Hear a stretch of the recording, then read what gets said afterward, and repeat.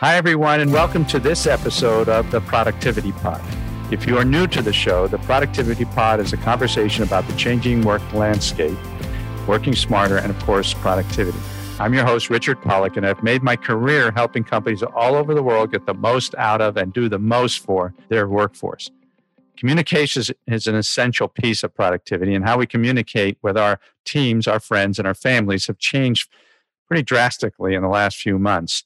Give you an example. It started out as work from home. They used to refer to the acronym as WFH, and now it's WFA, work from anywhere.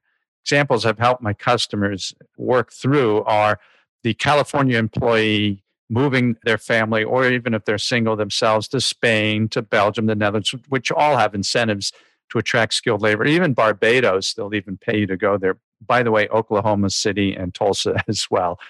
And there's a major communication issue with what are we going to pay them or are we going to change their comp? How are we going to work out immigration issues? What are the legalities involved and all that, even if they're permitted to be in these countries? So it's all about communicating properly to your people when they do move and how you're going to adapt your own culture and communicating it to your employees. And today we have a special guest who specializes in teaching leaders how to communicate better. That's Gina London, an Emmy-winning former CNN correspondent and anchor with premier clients in 5 continents. Gina London guides the top companies and executives in the world to more positively connect and engage with their employees, their board, and themselves. A published author and regular media analyst, Gina has appeared on the BBC, Fox, and CNN channels. She's been featured in Fast Company and interviewed on radio and TV across the world, from New Zealand, literally, to Europe, Africa, and the United States. She currently writes a weekly business leadership column, The Communicator, in Ireland's largest circulated newspaper, the Sunday Independent. Gina, welcome to the show. Pleasure to be here. Tell us, how did you get interested in communication and human connection in the first place? Well, it started out with my career in journalism. As a child, I read newspapers voraciously, and I wanted nothing more than to travel to the far-flung places I read from the living room of my home in farmland, Indiana. And that took me to journalism school at Indiana University, and ultimately as a reporter and anchor for CNN, primarily in the United States. And it was the connection of people through their stories, honestly, Richard, that drove me. And then delivering and interviewing and meeting people that were beyond the headlines is what started really getting me into the connections and the common bonds that we all have as people. And then after my career with CNN, I was fortunate to be able to go to a lot of emerging countries and democracies around the world to work on issue campaigns. So I worked on the first immunization awareness campaign in Cambodia. I worked with the first women who were running for parliament in Iraq. And no matter where I went, you'd find people hungry to tell their story better, to communicate their experiences or their visions or their passions in a way that captivated the hearts and minds of others. And I know that sounds cliche, but when you're working with a group of people and you see that the things that you learn maybe through the rigors of 24-hour news that you're now almost taking for granted as your ability to come up with a hook and come up with a story and craft and construct and reorder pieces to make them more compelling depending on your audience, that's not innate. It's a transferable, developable skill. And when you see other people, no matter where they are, have that spark or that light go off when they say, oh, this is for me, I can purposefully connect with other people too. You mean there really is a strategy and a structure and then delivery components around that? That is what really drives me even to this day. Okay, so let's convert that to the workplace, right? Yeah. Because I imagine you've worked, and I know you have, in making that connection more powerful and therefore employees more engaged and productive. Can you talk to some of those? Absolutely. Well, that's where it led, is the corporate world, because again, where there are people, there's need for connection. And we certainly are experiencing this more than ever through the remote working environment globally that is caused by this pandemic. And I began more than 10 years ago then, after my time with that organization where I was working with the campaigns as a strategist. Then I moved into the corporate world where I'm working now with CEOs and executives about how do they connect and captivate and share their visions the most effective and memorable and compelling way with their senior leadership team. How do they get cohesive? How do they build trust? How do they tell us how? Give us an example. Yeah, well, one of the examples is to actually have real freedom of communications and have people be able to dissent within a meeting without there be repercussions, and to create a culture of recognition, to create a culture of value takes real effort. And I find around the world, and I've worked with clients in 6 different continents. So except for Antarctica, when the penguins need me, I'll go. But unless the CEO and the senior leadership team is galvanized and embodying that style of open communications, active listening, instilling trust, then it cannot permeate throughout an organization, no matter what an HR or L&D or communications team tries to do. It has to be from the top throughout that organization. So embodying positive leadership, embodying behaviors that demonstrate that consistently, those are some of the ways to demonstrate trust. Okay, so take an example where you're called into a company. You called in through a concerned HR executive, a CHRO.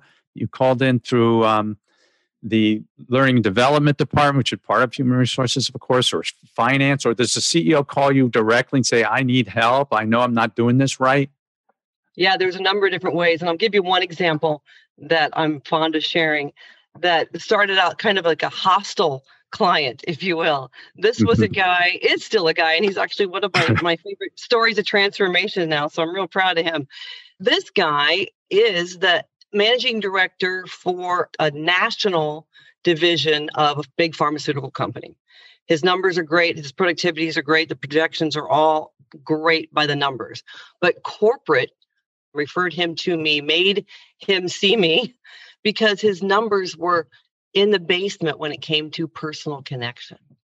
So, Richard, I walked into his office knowing that this guy, I'd been told by the people that were bringing me in, this guy's not going to be happy to see you, but he knows he has to. So that's a great environment to walk in. And I walked in to his office, and it was through the open door into this glass office. And I walked in, and he didn't get up to shake my hand. He stayed seated, and he's looking at me with this stone face, and he says, I don't know why you're here, because you can see that you walked right through the door. I have an open office policy. And I said, okay. Do you ever get out of your office and walk around and ask your teams how they're doing on a Monday after a weekend? This is back when we were in offices. And he looked at me like, well, no, but they know that the office door is open. And that was my beginning standpoint. So over the next 6 months, then, in all seriousness, we worked on, first of all, getting him to agree that it made a difference. And what I did, quite simply, was have him talk about his family on camera. And it turned out that beneath his very stoic exterior was a dad who was in love with his 4-year-old daughter. And like a lot of dads, that daughter had him wrapped right around her finger, and she could do no wrong. And when he talked about her on camera, his face lit up and his expression became warm, and his voice changed in pitch and in pacing as he got more excited about the little goofy things she would do. When you say on camera, was it just between you two? I recorded him just for me. Yeah, just for him. Mm-hmm. Yeah, good point. And so I just put him on camera so he could be recorded as he talked about it. And then you won't be surprised about this juxtaposition, but it's a real stark visual for the participant or the client. Then I had him talk about the business, and I had him talk about what he was going to be preparing for the weekly all hands or the monthly all hands. And immediately he went into numbers and information and facts, and all that emotion that had been tied to his family drained out. And he was that stone-faced person that that I'd entered in. And then we played the recordings one against another. And I said, look, who do you want to follow? Who do you want to listen to? How can you teach someone to be more human? Well, the good news is if there's desire and awareness, you can.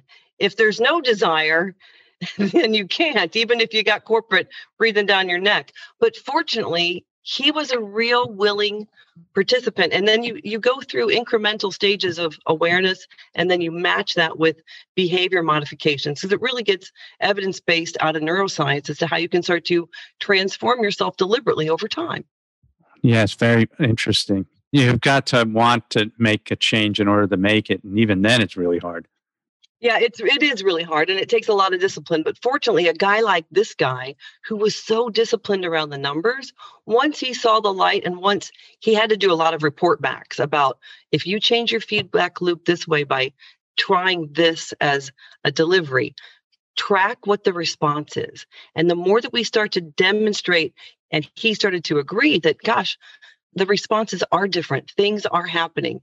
In essence, help him change his whole feedback loop structure of how he would interact with individuals. And then they, of course, in turn, would interact differently. But it doesn't happen overnight because people are skeptical. They're like, what is he up to? Why is he coming around outside of his office and talking to us?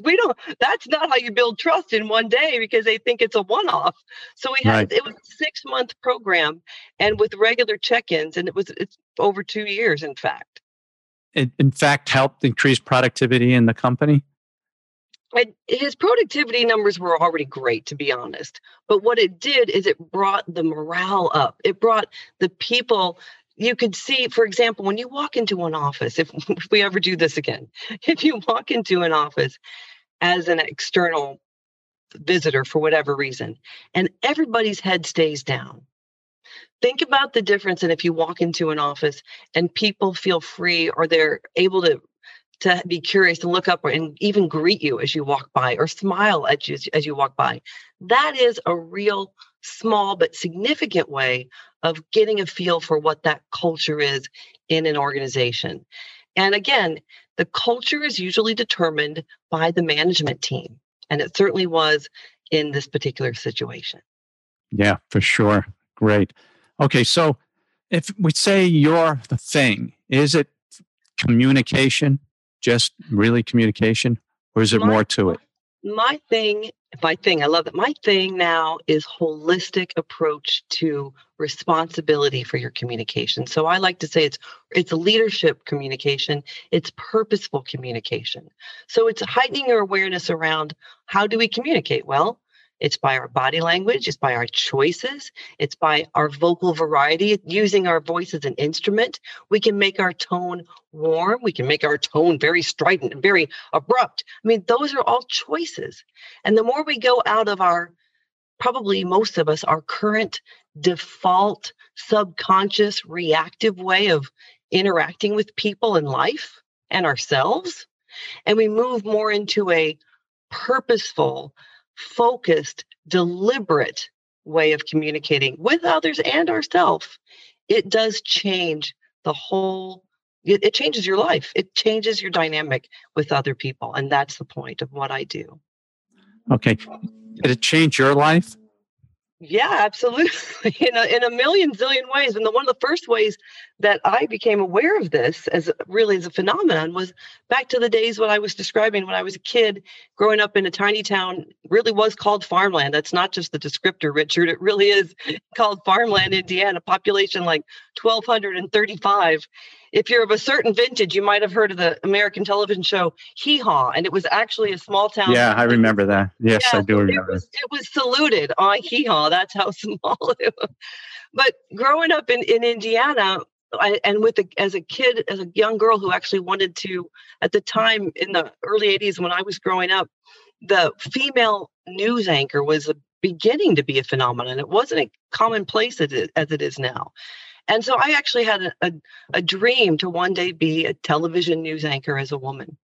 And so one of the first things I became aware of from my mom grew up in the northern part of Indiana, closer to Chicago. And we'd go visit that area to see family and friends of hers. And she had a friend who was a beauty salon owner. And so we'd go get our hair cut and trimmed and shaped or whatever for cheap from my mom's friend Sharon. And when I was about 10 years old, my mom was talking to Sharon, and Sharon, they'd go through this sort of routine every time that we'd visit. But by the time I was 10, I was really aware of what my mom's friend was saying. And she would say, well, you have such a lovely little daughter, little country girl that you adopted. I don't know where she got that accent. And I was listening to them and going, well, I can hear what you're saying. And then I realized that if I continued speaking with, frankly, the dialect that I had from that small town where the United States capital was pronounced as Washington, I could probably never achieve my dream of being that neutral voiced news anchor. And so one of the first things I began to do as I got older was to adapt my vocal quality, my accent. And this is one of the cruxes of how you can develop yourself, not to become inauthentic, this big buzzword around authenticity. Actually, I go counter to that because a lot of times people will hide behind or use authenticity as an excuse to not develop. But while I kept the values of my small town, many of them close to my heart, the way that I speak has developed over time. The same way that any of us would develop a skill around, if you're an accountant, mathematics, or if you're play an instrument, you're going to practice that piano or that clarinet so that you can play it. It takes time and it takes practice and it takes effort. The same way you can develop the instrument that is you. And so I think that's part of developing how you behave, the choices you make around your attire, the choices you make around the image of you that you want to present. One of the things that I share with my clients, back again with this idea of our feedback loops, is if we're getting not the responses that we want when we're interacting with someone, the first place I would encourage you to look is within. How are you interacting with that person? Are you taking responsibility of moving that relationship forward, or are you just letting things happen and possibly likely the relationship's moving backwards? So it takes a lot of ownership and responsibility. And like I said, time and effort and coaching. Is there a way for someone, how would they start if they didn't have access to you? I mean, or even how do they find someone like you? They all have access to me now, Richard, because I developed over COVID this lovely language of leadership, that language of leadership learning platform. It's called languageofleadership.org. And you can incrementally, through a series of bite-sized video lessons from me over the course of 6 months, you can go from the incremental ideas around your appearance, your posture, your expressions, your clothing choices, the way you present, your vocal quality, storytelling. It really is a fundamental transformation process, one tiny step at a time. But if you don't go to that, start with the very basic tenets of what I build my whole program on, which are the ABCs, our appearance, our behavior, and then our communications, because that is really those three inner working elements of us at all times that we're interacting with other people with in any given situation, not just work, but any type of Zoom or any type of phone call or any type of meeting with a teacher or a physician. All those types of interactions are opportunities for us to be deliberate communicators and not default. Okay, so I find that very interesting, ABC. So take us into the world we live now, right, which is somewhat and entirely unique than we did before. Yeah.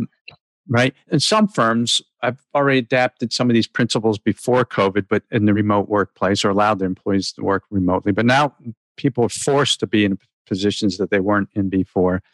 Using that formula, or even another one you have, how can you help people that are trapped in their rooms 8 hours a day?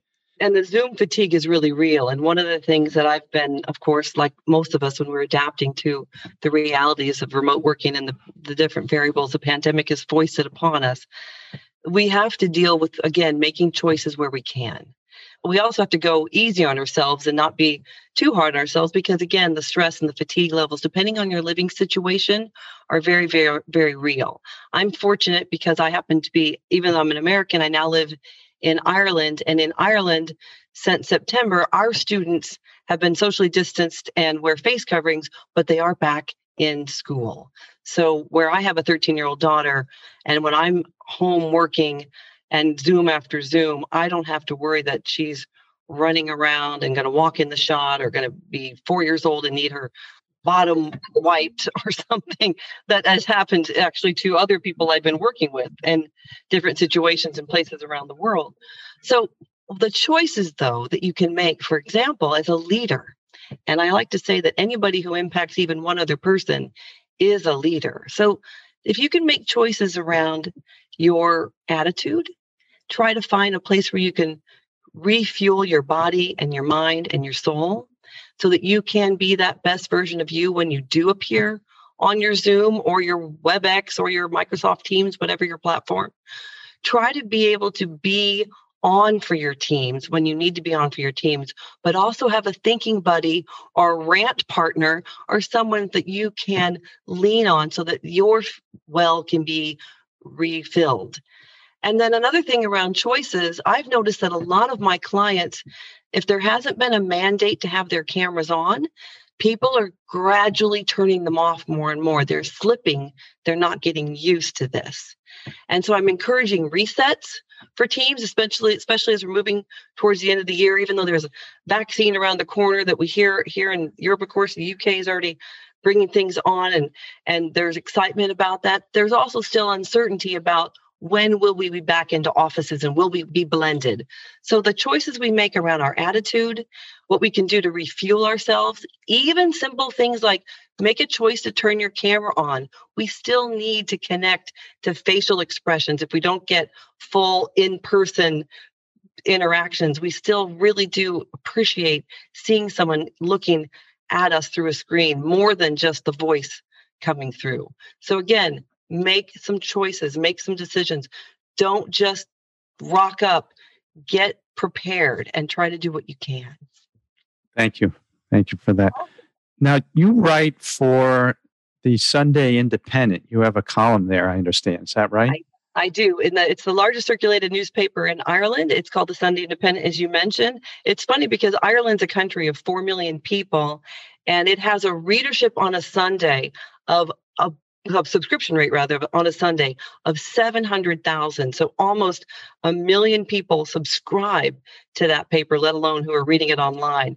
So it's called the Communicator, and it's all around leadership communications. Again, not just how we engage employees or interview tips or presentation tips or all the things we've already been covering, but also a lot of the self-wellness and self-care that we're so needing right now. For example, this coming Sunday, I'm talking about the importance of humor and how you can build rapport through a Zoom and how do you engage your team, even if you don't think you're funny. How can you dip into your stories and talk about the still clutter behind somebody else's background in their Zoom and have that rapport and continue to find ways through humor to continue to get through. So I like to look at things through a lot of different lenses. And I've actually got a professional Irish comedian who's helped me with a couple of his own tips and what he's been doing in this time of no more in-person comedy shows and how he's been using humor to help him survive as well in a virtual world. Oh, sure. Okay, so how can we get to is there a link that we can get to? You can find me all over the place, Richard, and I appreciate that. And please do. I'm super active on LinkedIn. In fact, I post my column every week on my LinkedIn page as well as my website, which is ginalondon.com. And in my website, ginalondon.com, there's a portal that takes you right to that platform, Language of Leadership, or you can go directly to the languageofleadership.org as a standalone platform and begin your transformation to a purposeful communicator and connector right then. I'm also active on Twitter, Facebook, and Instagram. If I've left anything out, you can't find me on TikTok. I'm on there, but that's only to monitor my daughter, who is 13, and her postings. I know that feeling. I have a 14-year-old son, and I do the same thing. I put it on my calendar, in fact, on my task list every Tuesday and Thursday to check his TikTok. That's it. Okay. Thank you, Gina. If there's one tip I hate to put you on the spot for one tip, maybe two or three, or anything comes to your mind on productivity, particularly in the workplace, because that's what we're really about here. Can you share that with us? Yes, I can. I actually featured this in one of my columns as well. The idea about being productive in the Zoom fatigue time is really difficult and a challenge. So one thing I advocate, do not do hour virtual meetings because you're going to kill yourself. Build in at the very minimum, try to do 10 minutes in between so you can go have a potty break. So you can go take a walk outside your home if you can do that. But in all seriousness, we're generally productive only about 2 or 3 hours a day. So give yourself a break and don't think that you are going to get all that work done on the backside of meetings at the end of the day after you put the kids to bed. Try to give yourself a way to, honestly, I advocate, come into your house and then turn your laptop on like you're starting your day. Then go out of your house at the end of the day. Turn that laptop off. Even put a pillowcase or a blanket or something over it so you feel like you're actually exiting a workplace. Try to do things to make yourself feel a little bit more separate from work. We talk about work-life balance. Well, now it's all just meshed into one thing. So the way to help yourself be productive, be kind to yourself, take breaks, and try to make work and your family life have a bit of separation. Terrific. Great. Thank you so much for being on the show. Really appreciate it. I'm going to definitely read your Communicator in the Sunday Independent in Ireland's largest circulated newspaper, 700,000. Thanks very much. Thank you so much, Richard. Great to be with you. Thank you so much, Gina, for coming on the show. Now it's time for Smart Seconds. This is the part of the show where I'll be sharing tips, themes, ideas on how you can work smarter today. Today, I want to explore a theme from chapter 2 of my book, Work Smart Now. That part is called Culture in a Box. Culture in a Box is essentially certain tenets that I feel like will fit in a box and be applied to almost any organization. If you're unhappy with your organization, your culture, these tenets can help you improve. Example, this might sound odd, but customer second. That should be part of your culture. And that's part of the culture. But what's that mean? Most firms you hear firms talking about customer first. The customer is always first. But in a real strong culture, actually, the customer's second. The employees are first. Because if your employees are happy, they're engaged, they're empowered, then the customers are going to be happy. So if you take care of your people, then you'll take care of your customers. So that's why I say customer second. It actually works even you first, employees second, and then customers third. The money always follows in that process. Well, these are tenets I've developed over a period of years. I've been doing this 43 years now. It occurred to me actually last week. And these top tenets, 10 top tenets are, each one of them embraces the new world, the future workforce, frankly, from employees working remote to doing work on Zoom, to working in their living rooms, working everywhere. In fact, the whole work-life balance, that concept, I don't really agree with. Work is life is work, and it's how you embrace both of them in your life that makes it work for you. And that's part of culture in the box. Even the hierarchy, there shouldn't be a hierarchy so much. If you embrace your employees right, that'd be tenet number 5, for example, in culture in the box. You set the tone that the CEO reports to and is reported to from the employees. For example, if in the ideal situation, if we were in the standard office format, the CEO would sit in the center and all the workers and people would be around him so that people can go to him or her, and also he or she can go to them really for whatever the need is. Thank you for tuning in to the first episode of the Productivity Pod. I hope this episode has left you motivated and with a few more tools to work smarter now. If you enjoyed this podcast, please leave us a review over on the Apple Podcast. And until next time, thank you for joining us.